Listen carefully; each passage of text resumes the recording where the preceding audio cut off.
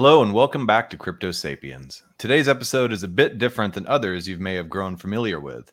It is one of a four-part mini-series that explores journalism and Web3. DiGiorno is a series hosted by Crypto Sapiens with the help of JournoDAO and other top builders in the Web3 and journalism space.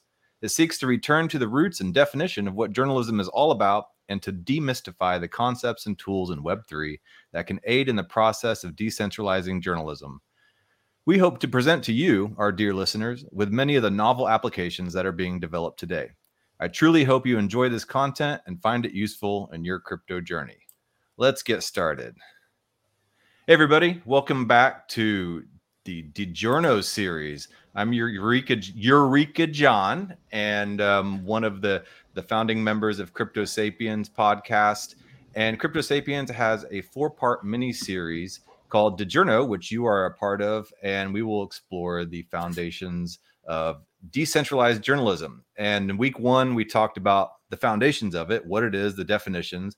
Week two, we talked about a lot of the tooling and the tools that journalists can use for the decentralization of journalism. And then now, today, we're going to talk about censorship. What is censorship? What does it look like nowadays? What's led up to it? And what are some of the ways that journalists can combat censorship or even use censorship in the right way to help the journalists in the decentralized world? So I guess we'll start with some introductions, and we'll go around the table. Just a brief introduction and why you're here and why you may have chosen this particular topic, censorship, to jump in on. Keith, we'll start from the top. I'm Keith Axline. I'm a developer in Portland, Oregon. A previous career as an editor at Wired Magazine and Medium, which gave me a lot of insight into the media world and all of its issues. And so now I've joined up with JournoDAO to try and help fix some of the problems we saw. Right on. All right. Klinamenik. Hey. Yeah, so my background is actually in filmmaking. I studied screenwriting and I worked in reality television for a few years and ended up getting into Web3 as a speculator. Gradually started learning about DAOs and governance and a lot of non-financial applications and getting involved in a couple DAOs. PubDAO was the first one that I got involved with, and that's actually where I met Eric Mack of JournoDAO as well, and I've been getting more deeply involved in both of those ever since. Hi, I'm Crystal. I'm a former photojournalist for a few decades, currently back at school and also working in the Web3 space as a community builder, founding member of JournoDAO. And this topic has all kinds of layers that I'd like to dive into. So excited to go here. Hey, I'm Reza. I've been in the space since like 2016, 2017. Originally as a writer, I used to write a lot of content on Medium. Actually, I was the most read writer for the subjects of Bitcoin, Ethereum, cryptocurrency, etc. for a little while. Then ended up helping some tokens in 2017 and eventually dove into the DAO world where I'm now working. Contribute to a few DAOs, but my main focus right now is PubDAO and rethinking decentralized media. And I actually didn't realize we were talking about censorship, but I'm super excited because this is one of my favorite topics. I'm really excited for this. That's so rad. Okay. I'm glad. I'm stoked on this topic too. Censorship has always been something, even as a kid, that I was like super concerned about. You know, I wrote an underground newspaper in high school, trying to stick it to the man back then. You know, then I had my own little micro radio FM station. You know, trying to subvert the system, the big dogs, and so there's a lot of that stuff going on. Censorship, and especially, I believe most of us grew up in the 80s and 90s. When I think of censorship, I think of things like NWA. I think of things like the parental advisory explicit lyrics label that had to be slapped onto albums. In the 80s, there was a huge fight in music censorship. Dee Snider of Twisted Sister, you get these visions of him, pitting against the Washington Wives, with John Denver and Frank Zappa all teaming up to go against like the likes of the Republican religious right and stuff. So, a lot of fond memories of 80s censorship. I guess we can start with, and then in the 90s, there's like the protocol level, the technical censorship, Joe Biden trying to push his Clipper chip into everybody's computer, fighting against the cypherpunks. So I guess we can start with, what are some forms of censorship that you guys can think of? And yeah, let's just set the ground right there. What does it look like? I can jump in. I guess generally, to me, like censorship is whenever the popular party decides what is okay to be said or not, and that is usually enforced over the internet via censoring blogs, movies, etc. I grew up in the Middle East, and when I was growing up there, they would censor movies. So you'd go into the movie theater, and whenever there was a sex scene, there would just be like a really obvious cut, and then go into the next scene. So that's like my first memory of censorship. Okay, yeah. I mean, the Middle East definitely is known for some really heavy censorship as well. So it'd be interesting to see kind of different ways that other countries have used ways to fight against censorship too. Especially, you think about things like the Arab Spring as well, and ways in which they got around, government sanctioned cutting off of the internet lines and stuff like that. Yeah, I lived in a place where there was a proxy on the internet until I was 18. So until I was 18, I only had access to censored internet. Okay. It's pretty crazy. Yeah. Anybody else have any memories of how censorship may have affected how they grew up and their viewpoints now? I mean, something more recent, not necessarily when I was growing up, but this concept of misinformation. I think that's been a pretty touchy, kind of thin ice in a lot of respects. But you can at least I can kind of see both sides of it. I see there's a lot of safety concerns, but it's also who's in a position to decide what's objectively true. All of that, I think that's like an especially relevant kind of censorship we're dealing with right now. Definitely. Yeah. Legitimate forms of censorship, fact checking, misinformation, pornography, anti-money laundering, anti-spam, like you said, who's in control of these? And nowadays it seems like a lot of large corporations are in charge of the methodologies of this. So, I guess that's what we're here for, right?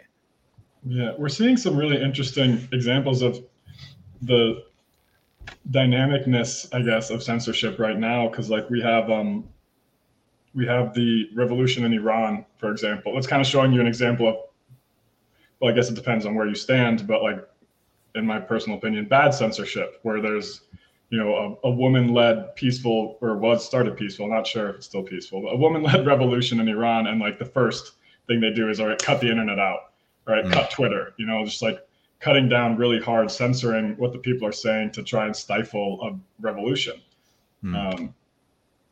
So I think it's really important when people talk about censorship, they don't only think about things like, take the prostitutes out of Grand Theft Auto. They also think about, like the Islamic regime in Iran suppressing the voice of the people. That's definitely a double-sided sword that we tend to only focus on the good parts of outside of Web3 for the most part. Yeah, I mean, you bring up a really good point, because like I said in the beginning, I grew up with this whole idea of, anti-NWA lyrics and just saying F the police and, fighting against that. And you don't think about, as an American, other countries dealing with like real political threats. It's only until recently that Americans have really been able to see some concrete examples of that type of stuff, So I guess we grew up with a different perspective on it. Yeah. And to that point, I think, the censorship is, I'd say more often than not, wielded by those who want to enforce the status quo. It's usually like where censorship is most useful is in preventing undesired change. And I think, especially in like those examples in the 80s that you cited, there was this change happening, and it was mostly the people who wanted everything to stay the same that wanted to censor the messages of change. And it sounds like that's what's happening in Iran right now. And I think it's important to like see the motivation and the why of these things. so we can better plan how to strike that balance where the fire in the crowded theater versus just trying to keep people from finding out that there's like poison in your product and you just want to sell it. And so it's like just censor any news outlet that's trying to like report that. Yeah. I think too, what we're about to see, which will be really interesting, is this, what happens when someone has like really strong financial motives and also controls one of the biggest public forums for speech. And like with Twitter now, you've got issues with China and Russia, and the person controlling the platform has direct financial incentives to suppress speech from and uprisings from those two countries. Also, Saudi Arabia is now a large owner of Twitter. So where's the line there? There is no government oversight of that, really. So I think we're about to enter a very interesting, more dangerous time. Interesting. Yeah. In your interview with Comeback Kid on the Bankless Style Legal Guild, you mentioned agenda setting theory. And, that's kind of, it could be blatant over censorship in a way, but it's also more subtle and maybe even unintentional. And like you said, big moneyed interests or just blatant government censorship. Why don't you talk a little bit about that, about what that is and how maybe ad revenue and stuff like that can inadvertently censor without even meaning to sometimes? Yeah. Media agenda setting theory was created in the 70s during the Nixon-Kennedy elections. And I went back to journalism school at a time where one of my professors, he was just my history of mass comm professor, he actually created the theory and I had no idea. And dove into his research. And basically, I'm going to read just a summary so I don't butcher it and he rolls over in his grave. The first assumption is that the media filters and shapes what we see rather than just reflecting stories to the audience. And the second assumption is that the more attention the media gives to an issue, the more likely the public will consider that issue to be important. So I would pop into his office and he would have grad students, PhD students with New York Times broadsheets measuring with rulers the amount of space a story was given on the front page above the fold, and then do a comparison over time as to how much real estate the media gave a certain topic and why. And then they would make assumptions from there. So, I mean, there's many ways to unpack that. And I think now we just see that on steroids because we're no longer getting information delivered on a piece of paper. It's delivered through these channels that have weaponized algorithms, that have ad buys running next to controversial stories. I mean, there's just all kinds of ways to look at that media setting theory, really. Yeah. Let's unpack that a little bit. Censorship has gotten very sophisticated. And as you say, through the algorithms. And I've had a hard time understanding and wrapping my head around how these algorithms work. It's no longer, I mean, the whole idea of Tipper Gore and, versus Dee Snider back in the 80s, that's almost like a cartoon, it's just easy to understand. But the idea of the algorithms controlling our what we think and our narrative and stuff like that, and censoring via that way, can somebody talk a little bit more about that and kind of describe in layman's terms how that happens? Yeah, I can jump in because I think it bounces off a point that I think we made in an earlier episode where, in the early 2000s and like, as the internet became more popular and like blogging platforms, and the notion was that if people were able to publish themselves, then information would be democratized and like this utopia would kind of ensue. And then what few people kind of understood the power of algorithms and distribution. And once everyone's online and once attention is monetized, then the algorithm becomes this very powerful tool and both of directing attention, but also censorship. And I think the amount of reach and power and the power asymmetry between just the average user's understanding of the technology and its effect on them is something quite new, and we're in the middle of it, and it's hard to get a zoomed out picture. But I think we're starting to all kind of viscerally feel the harms of it. So it's kind of, the algorithms are all around us working at all times right now. And it's kind of like a fish being in water, being aware of the water in a way. Yeah. I mean, recently I started watching watching the Twitter algorithm a little closer. It's really the algorithm I engage with the most. And I noticed probably about 3 weeks ago, and I don't know if it was a correlation between gearing up for the midterms, but I noticed a distinct difference in the algorithm. I started watching puppy videos, and I'm not into like fuzzy animal videos at all. I never have been. But I started watching cute little fuzzy things because I was just stressed. And within an hour, I probably watched maybe 10 minutes at the most. Within an hour, my feed had completely changed. And I was on the home algorithm, not the latest feed, but it instantly changed the entire look of my feed. And that was powerful. And I saw it happening. Well, most people don't understand the technology works that way, so they're not looking for it. So they could spend hours down a rabbit hole because they watched one video and then the algorithm continued to feed them. Now, it's one thing if they're fuzzy puppy videos. It's another thing if they're a conspiracy theory that's being used to polarize a community, and then that polarization ends up in the public discourse out in real life. And that's what we're living through right now. And we're going to see it at scale next week. So. Okay. Next week? The election. Yeah. On flips. Okay. So you just think the polarization is going to be pushed extra hard? Who controls that? I mean, well, with Twitter, I mean, it was a group of people, but now I think they're all getting fired today. So who knows? We don't know because, there's a wall between us because it's a corporation. So this brings us back to decentralization. If you can have that algorithm or some aspects of it that are transparent, then it's a different conversation. And then we can say, all right, who's controlling this and why? And then if it's community driven, then you can change that. But if it's owned by a corporation or a government or an entity that you don't have access to, then that's a huge issue. And we can see the issue now, like in our daily lives. Right now, all these corporations, these platforms are collecting all of our data, and they're running algorithms on our data, but that is not transparent. Those algorithms are not transparent. So what difference would it make if we could see those algorithms? A key part of this is that the algorithms are geared towards the ad business. And so I'm maybe less concerned.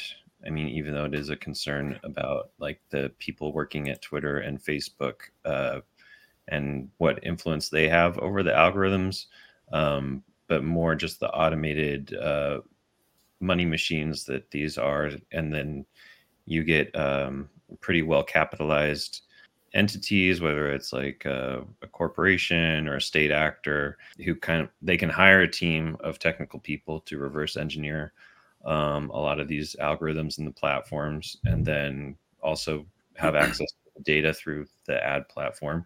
And they can just do weird stuff that nobody anticipated because they're just sort of running on their own. They have this one narrow scope of testing that they've kind of been run on. Everything looks fine.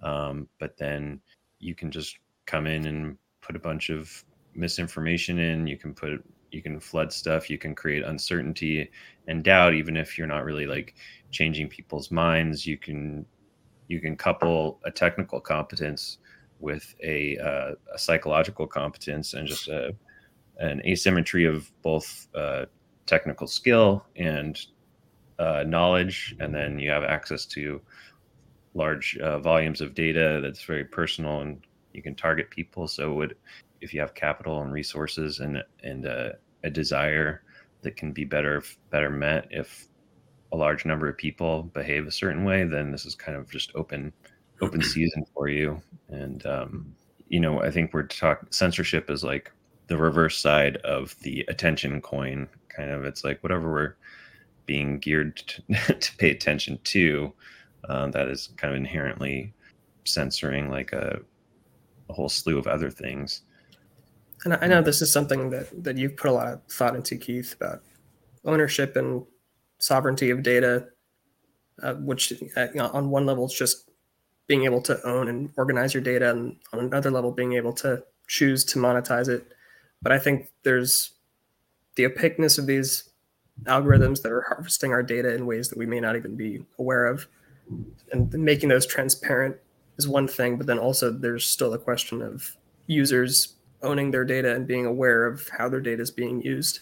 I think that those are maybe two different kind of sides to this, where if we just make the algorithms more transparent, it's like at least in my mind, that's a step in the right direction, but it still doesn't get at how a lot of this data can be exploited or extracted in ways that are kind of, I don't know, like iffy or problematic. We saw this with Cambridge Analytica in 2016, and again with Brexit, and what they did with all of the data that Keith's talking about, and how they weaponized it to get that political agenda across.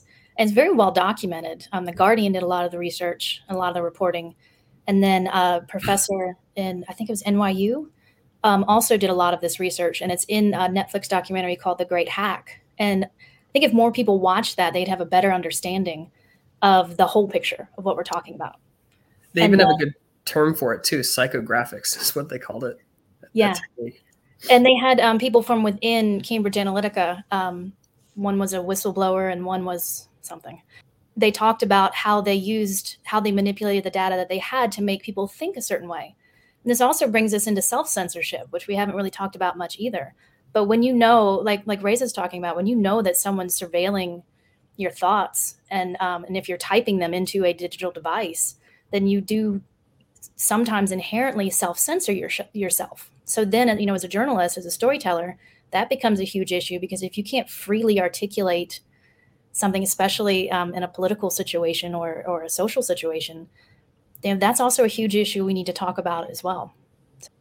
Yeah, Reza, do you want to talk a little bit about that? Like, I see censorship is surveillance. I don't see like people sitting behind keyboards monitoring everything you say, but more like computer algorithms or AI kind of looking for certain patterns and instances. Like what does that look like? I think it's really interesting. I had never thought about algorithms as a form of censorship, but you guys are absolutely right. It's kind of like shadow censoring, like the same way that Twitter has the shadow banning, which is like worse, because then you sound crazy when you're like, no one cares about my stuff. And it's like, well, you posted it, like maybe your stuff just isn't good. And like, it's really interesting. So for people that maybe aren't as savvy with the internet, what is shadow banning? Shadow banning is when you don't get an outright notification, or like you're not outright banned, your account isn't closed. There's no visible difference in your account, but someone on the back end of Twitter or whatever platform you're being shadow banned on has essentially like flipped a switch that says, don't give this person attention. Like don't let the algorithm take their content and feed it to other people. So that way, like the only way that you're seeing this person's content is if you actively search for it, type in their name, and try to look at it. Okay. It's kind of, when we talk about algorithms as a form of censorship, how it kind of it might make people, or like censorship in some ways can make people, if they feel like they're being monitored, self-censor. And that makes me think a little bit about cancel culture, and how cancel culture is also sort of like, when you say self-censor, I immediately think cancel. Like I self-censor all the time.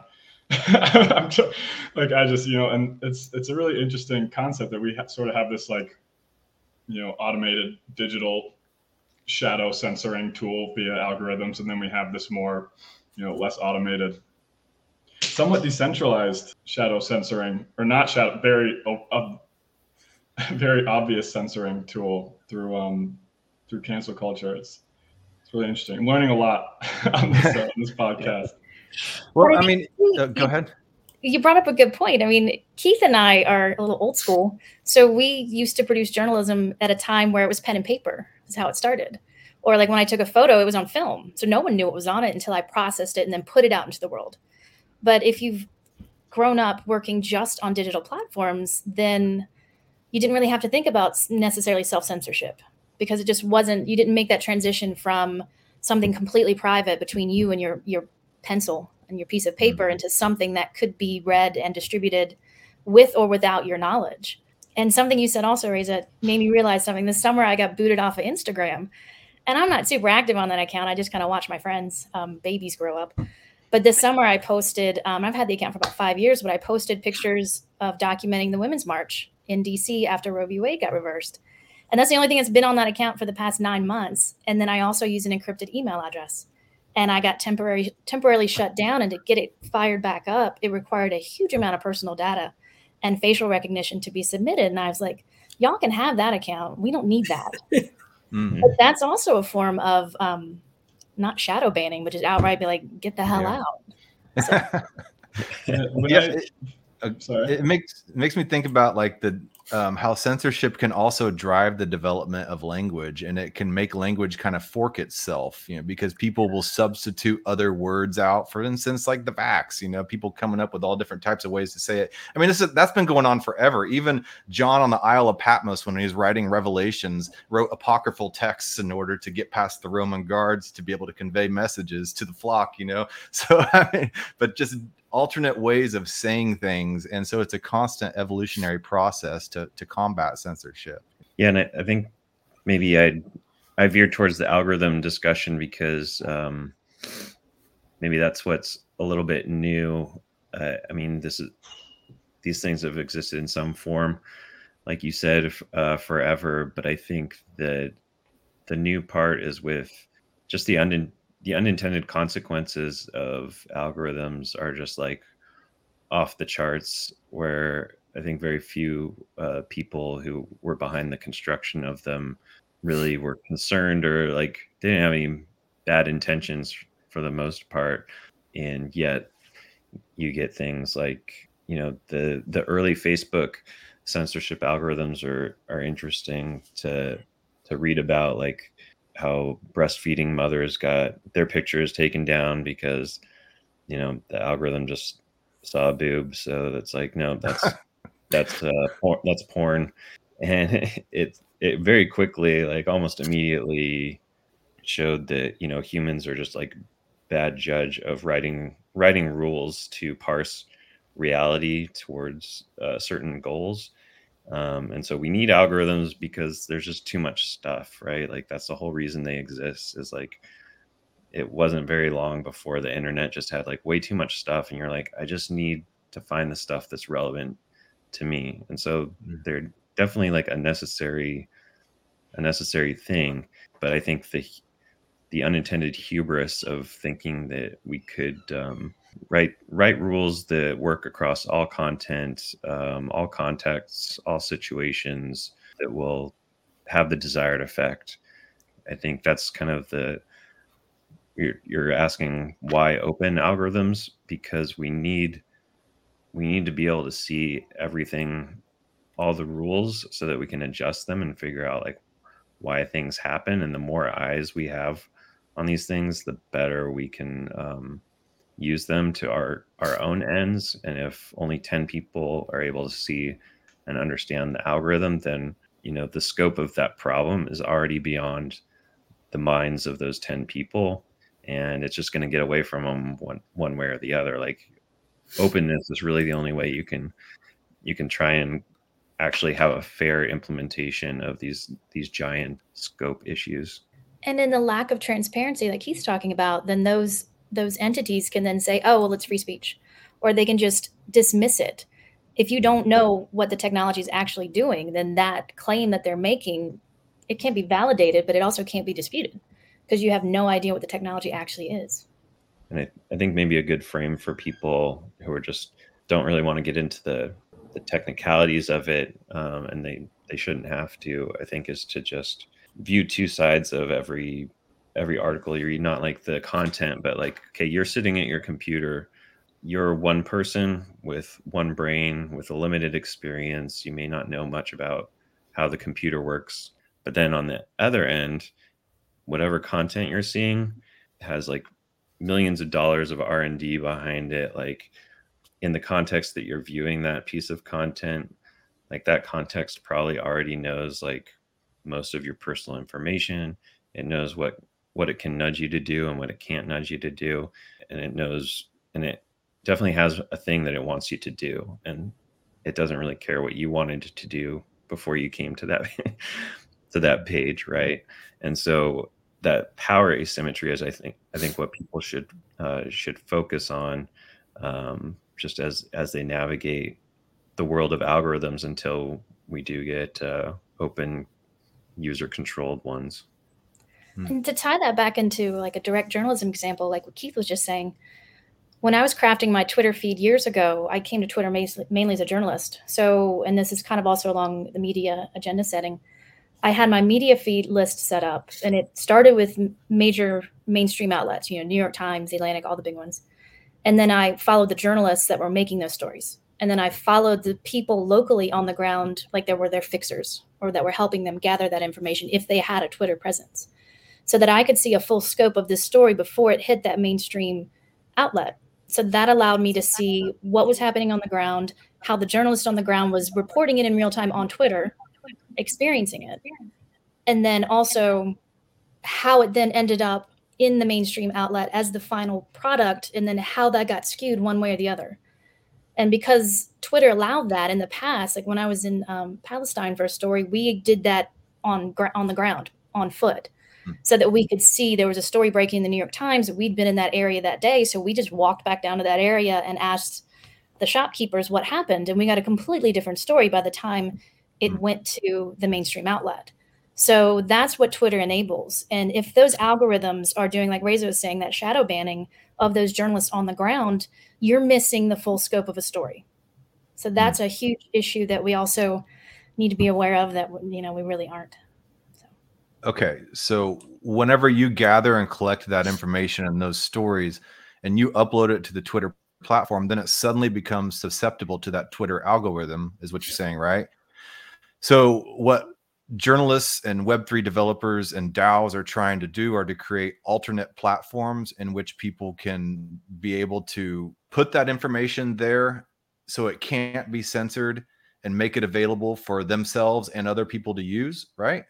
It's kind of what I'm getting the gist of it. And also fact checked. Yes. Okay, yeah, fact you're checked. right. And then also that opens it up for fact checking, like what Keith can talk about with FactDAO. Once that story's on chain and there's a record of it, especially if journalists are on the ground in a conflict zone and they're able to publish on the ground, and you can see the metadata of the location and of what happened. It's a record at that point. And then you can also have fact checkers that can step in and use other sources of data, either human intel or other, online data, to corroborate a story, and then collectively decide, yes, that happened. No, it didn't happen. Here's why we say it did or didn't happen. Okay. All right. And that's a decentralized version of fact checking in which anybody can participate that's not paid for by some kind of hedge fund. Yeah. And I think, I kind of view it as this almost processing of information. And if you have, like, say in Crystal's example, the reporting on the ground is like the most raw kind of information, and then you have it being processed by like the reporters and editors and the publication, and all of that chain is usually invisible to most people, and they just get the final result. And then so Twitter used to be great where you could see all that, but then as these algorithms become more sophisticated, they're almost removing all of that raw material from the public record and from anybody's attention. And I think with decentralized media and journalism tools, we keep all the raw material intact, and then if each person has their own algorithm, then at least like that raw material is like available for the algorithm to act upon. And it's kind of like it's securing that base layer of like, okay, it might not be interesting to anybody. There's going to be this like, massive amount of information and data that is like just boring and useless and is like food pictures or whatever. But it's going to be there so that like if suddenly, this event in the future happens that suddenly makes this like previously totally boring thing relevant and interesting, then that can be like connected back and we can actually find that. But right now we're like filtering way too early, where we're just like removing bunch of information just because like, oh, it's not interesting right now for our advertisers or businesses or whatever. So like, let's just ditch it. And I think once we get algorithms that can actually surface things for different purposes other than just, targeting ads, then we're going to have all this stuff. We're going to wish that there was a lot more material that was like laying around for us to operate on because we discarded a bunch of stuff that just wasn't relevant to the current need.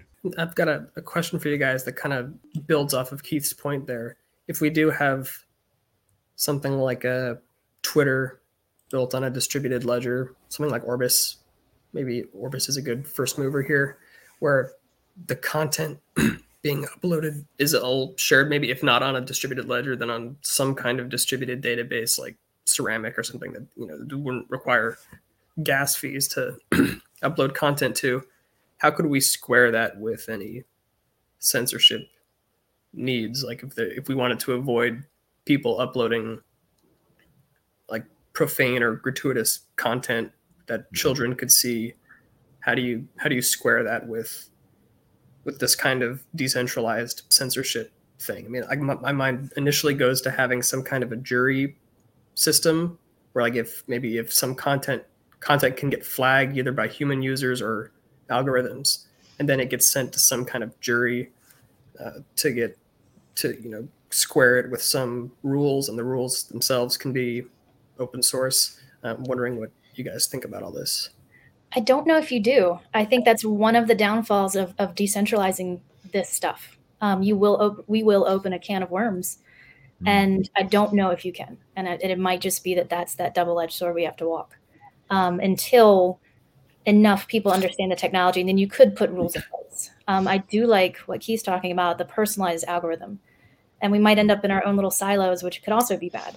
But being able to control what is delivered to you, but at some point, bad actors are going to use. I mean, they're already using this technology, so I don't know. I don't know if there's a good answer to that. Yeah, the personalized algorithm point is really funny because it's like, do you mind censorship if you're censoring the information that hits you yourself? Like if you create your own echo chamber, are you cool with it? And I completely agree on the whole. Once you decentralize something like social or any sort of information sharing protocol or platform, you kind of just got to take the good with the bad. And I think that we're moving towards a potentially good solution when we see things like Lens Protocol, which is building not just like, okay, this is decentralized Twitter. They're saying we're building a social protocol that people can build apps on top of. Mm-hmm. And that's really cool to me because it's the protocol which needs to be completely censorship resistant. The protocol needs to be neutral. But if Donald Trump wants to come along and build, decentralized Trump Twitter, he can put whatever algorithm he wants on that, and he's going to attract whatever people he can attract to that. And like he's free to censor that however he wants to. But in my opinion, as long as the protocol remains pure, so that there can be an uncensored and truly decentralized option for people, then in my mind, that's how it should be, I think. Yeah. At what level does that curation start to take place? At the protocol level, at the layer on top of that, I guess would be smart contract level. And then on top of that would be like the DApp level, the three different layers. And where is that curated? I know DAOs are trying to curate. JournoDAO is talking about, journalists and news outlets being curators of the data. PubDAO. Tell me a little bit about what PubDAO is trying to do in that aspect as well. So PubDAO, there's something we're working on right now. I haven't actually talked about it publicly yet. So, breaking. Are you allowed to? But we're working on something called I'm loosely just calling it an anonymous tips platform or a non-beta. And the idea is to create a platform where people would be able to and incentivized to come and submit tips for stories or scams or basically sensitive information. And there's another party of people that are incentivized to come and vet that information. And the people vetting the information typically might be reporters, journalists, people who are looking for stories, looking for information that they can turn into stories, and then they can like link up with the person who submitted the tip, work on vetting it together, get more follow-up information. And the idea is that right now we're just kind of testing it out, working on like a beta version of it where it's not decentralized at all. We're just seeing if this relationship between the tippers and the vetters can work and if there's any value there. But it seems promising so far. And the idea is that in the end, it would be sort of this censorship resistant decentralized protocol that is incentivizing people via a token or something else to come in and just be the actor we want them to be in this system. It's not exactly curation, but I think it's a step in the right direction when it comes to making sure that information gets equal weight and that people who have information that might be valuable have a way to share it and that they're also rewarded for it. I thought it was really interesting how Zach XBT, I think a month or so ago, he was tweeting out about how I don't know if I can do this anymore. I've got a full-time job and this takes up a lot of time. I don't think anyone understands how time intensive this is. And he does a good service and he shouldn't do it for free. He should be incentivized in some way. And he's probably making a killing in donations now, but I don't think it should be relying on donations. There should be some sort of regular income for that.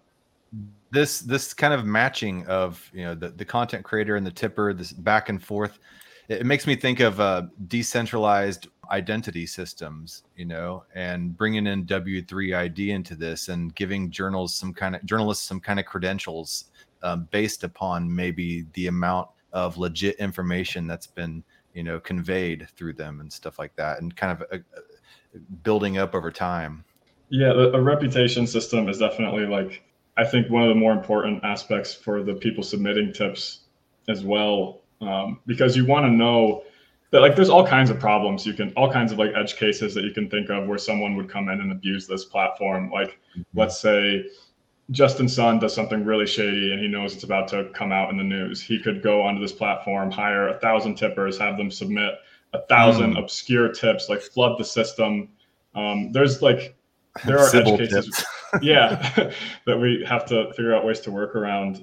But I think one of the ways to try and avoid that specific edge case would be implementing some sort of reputation system where, as things get published from one person's, tips, they start to build a credibility that maybe gives them priority access to vetters whenever they submit or something like that. We're still very early on in this, but I'm really excited about it. And I think one of the ideas we talked about, and maybe I don't know if this as a cure would be worse than the disease, but having those submitting the tips are able to be anonymous, but those verifying may have to stake their reputation on it in some kind of, and not KYC, but it wouldn't be anonymous perhaps. And maybe that's, I don't know if that opens up possibilities that are worse than just letting people anonymously kind of stake their reputation on something. But I'm wondering, what do you guys think about that? If there's some statement that's submitted to this that says this project is running a bot army scam on Telegram, and there's all these celebrities are endorsing it, whatever. Should reporters or journalists who want to verify this stuff, I don't know if they would have to be producing supporting evidence as part of their verification thing, but should they have to associate their real identity with their verifying that, or so every verified or actual tip can maybe build as in the form of an NFT, perhaps. I mean, it also makes me think of the Republic, decentralized aggregator and repository of information in which the person is able to upload their data and still own it and then sell their data. And it kind of would make me think of a decentralized version of WikiLeaks, in which using ZK proofs in which that person remains anonymous, but they're still able to sell their data. And then every time that data checks out and is used, it builds upon that person's anonymous identity, their cryptographic handle, That's kind of exactly the pathway that we're exploring right now, is how do we, it's very difficult to use ZK to anonymize data that isn't alphanumeric strings. It becomes a little more difficult. That's like something that we've been trying to figure out. But in a perfect world, that is how it would work. It would be anonymized in that fashion. And like another way that we're thinking about it is like you have to put up something that you can lose. So like you mentioned staking Clinomenic, like it could, whether it's like you're worried about losing your reputation for vetting something incorrectly, or if you're putting up a stake of this, platform token or protocol token that comes along with the tipping platform. If you're going to gain something, you have to put up something that you can lose. It's almost like a collateralized debt position. I didn't think about that until just now. Seems like a core theme in crypto. It's just like, you can get this, but you got to give us something and we'll take it from you if you're shitty. Constant game theory. That's kind of what Keith is involved in Factland DAO. And in order to be able to substantiate a fact, you have to put your skin in the game, and then everybody has to vote on it. Whether it ends up true or not after the vote, it's kind of a majority rule type of thing. But tell us a little bit about that real quick. And I'll just note that, that we're seeing this at the largest scale probably on the Ethereum network right now. That's like basically what proof of stake is, validating the network through everyone has too much to lose to do anything bad on it. And so I think there's something powerful there. But so with Factland, we're just trying to align the incentives of everyone so that we're trying to get rid of the ease at which people can just say whatever they want, and it doesn't cost them anything, and they get a lot of value out of it, because at the very least you're just like muddying the waters, right? Like you can just say lies all day and it will actually have a material like eroding of the truth.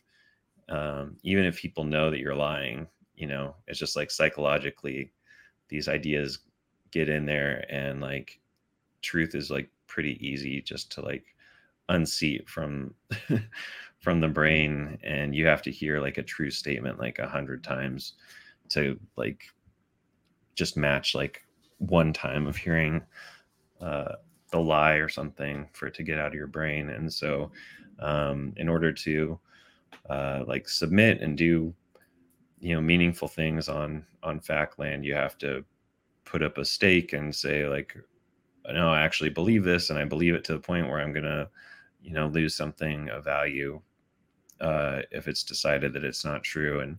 And so it's really going to hinge on our randomized juries, which I think has a lot of real world support for a lot of studies and evidence that have shown that randomized juries do as good as or better job than selected panels of experts when reviewing evidence and trying to come up with like a reasonable like adjudication of a claim or a statement.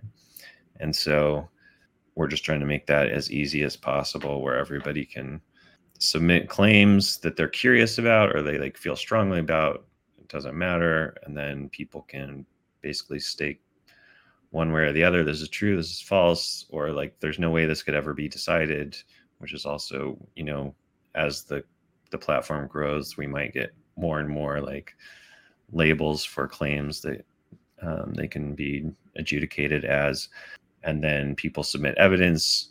So the mechanics are such that you get rewarded for submitting quality evidence. Like if the jury cites your piece of evidence, then you get a reward, or if other peers, upvote it, and then you get rewarded. So you're kind of like incentivized at every step to like provide value to both the jury and the other people reading the claim and who are going through the evidence. We're just developing the protocol and the mechanics, but we're not like adjudicating these claims ourselves. It's just like random users, random people. And I think until you get to that point, you're always going to be able to say that this central group of people, it's biased one way or the other, and like you'll probably be right. And so once you get to a big enough random group of people, they do all right. They just their humanity shines through, especially when they're in like discussion with each other. Reza mentioned zero ahead. knowledge and ID in conjunction earlier. And I may have mentioned to some of you that Holonym is this team that Lobby 3 has been working with to develop a ZK ID. And the way that they describe it, I shared the white paper in the chat here.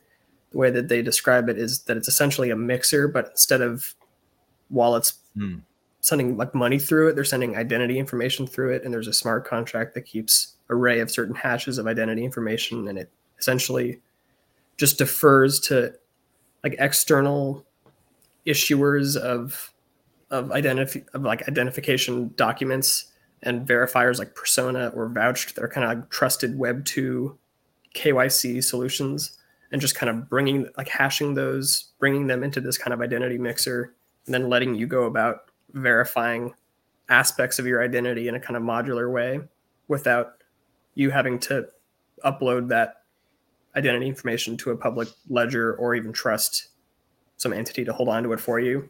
And I'm wondering, like something like this, it's being developed as a public good essentially. Could plug into. Yeah, I shared the white paper here. I'll spell that for the listeners. HOLLONYM.io. And it could plug into Factline. It could potentially plug into the Anonymous Tips platform. It could make a lot of this stuff more. It could plug into jury mechanisms in general, because it's like one of the things they're building this for is for Sybil resistance. But at least for me, a lot of this discussion hinges on solutions like this, whether it's Holonym or some other team that manages to crack how to do this zero knowledge, like balance zero knowledge with KYC needs. Because if minus the ZK thing, we're either going to end up with some kind of Orwellian panopticon, or else we're just going to keep repeating the same solutions of these central entities having all this identity information and being able to monopolize it, I guess. Yeah, we're pretty much out of time, but I wanted to end it on kind of a question. Which way are we going? We're at a crux right now between free will and predestination, between the surveillance state and our choice to build tools to combat that. So we'll start from the top and just, which way do you lean in the future, in the near future, free will or predestination, Reza? Which way do you think it'll go? Oh, man. I think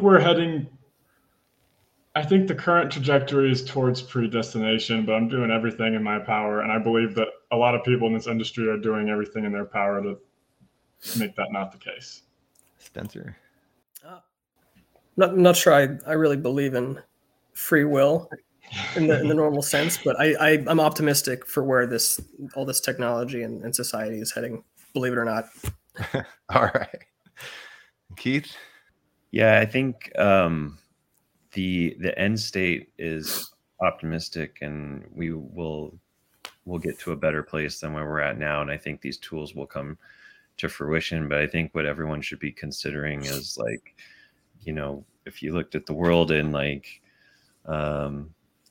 year 1900 and then the year 1960, and you're like, oh yeah, things got better. But there was a lot of stuff that happened, and there's a huge body count to get to the better. And I think we should all evaluate if we're in a spot to get crunched under the gears as we slowly progress towards a more humane world and technosphere. I don't think the terrible things will happen, but they can. And I think we all just need to, I guess the one thing, if we all protect the speech that we hate the most, if everyone operates under that assumption, we'll be all right. But we've kind of lost that North Star. I'll write that up as tentative free will. Yeah. All right, Crystal. We will eventually. I'll let you have the final, the take on this one. I am in the same camp as Keith. I do hold optimism, even though I am wildly cynical sometimes, especially now. But I do think that we have to go through the dystopian version of this first and get through that to get to the optimistic part. And I know for me this weekend, I was feeling that dystopia like really strong between all the stuff on Twitter and all the other things. So I kind of leaned into my own rusty tech skill set and wiped a new PC and installed Linux. And then I locked it down. And that's what I used to do a lot during the past administration. And it gave me a sense of autonomy and agency and allowed me to feel like, all right, if nothing else, I've got this little device over here that's insulated from people spying on me, and I can write whatever the fuck I want. And having that skill set still active and having it ready for the dystopia we might be entering in, I think is something we all should look at as technologists and as journalists. And as Keith's saying, like, know your skill sets, know how to lock it down, and then you have a stronger voice if you do. Nice. That is a great way to end it. Dystopia on Monday. We work hard all week so we can have free will by Friday, right? So thanks again for you guys jumping on this episode number 3. Next week, we have episode number 4, and that's going to talk about journalism. Is it a public good or is it a business, and funding journalism in Web3? So yeah, and don't forget to JournoDAO has an NFT for sale, and 10% of the proceeds of that NFT will go to support the Crypto Sapiens podcast. Don't buy the NFT if you think it's going to raise in value and all that stuff. It's not a speculative piece of whatever it is. It's just an NFT for you to support this mission, and that's it. And hey, you're not going to get rich from it. All right. Thanks again.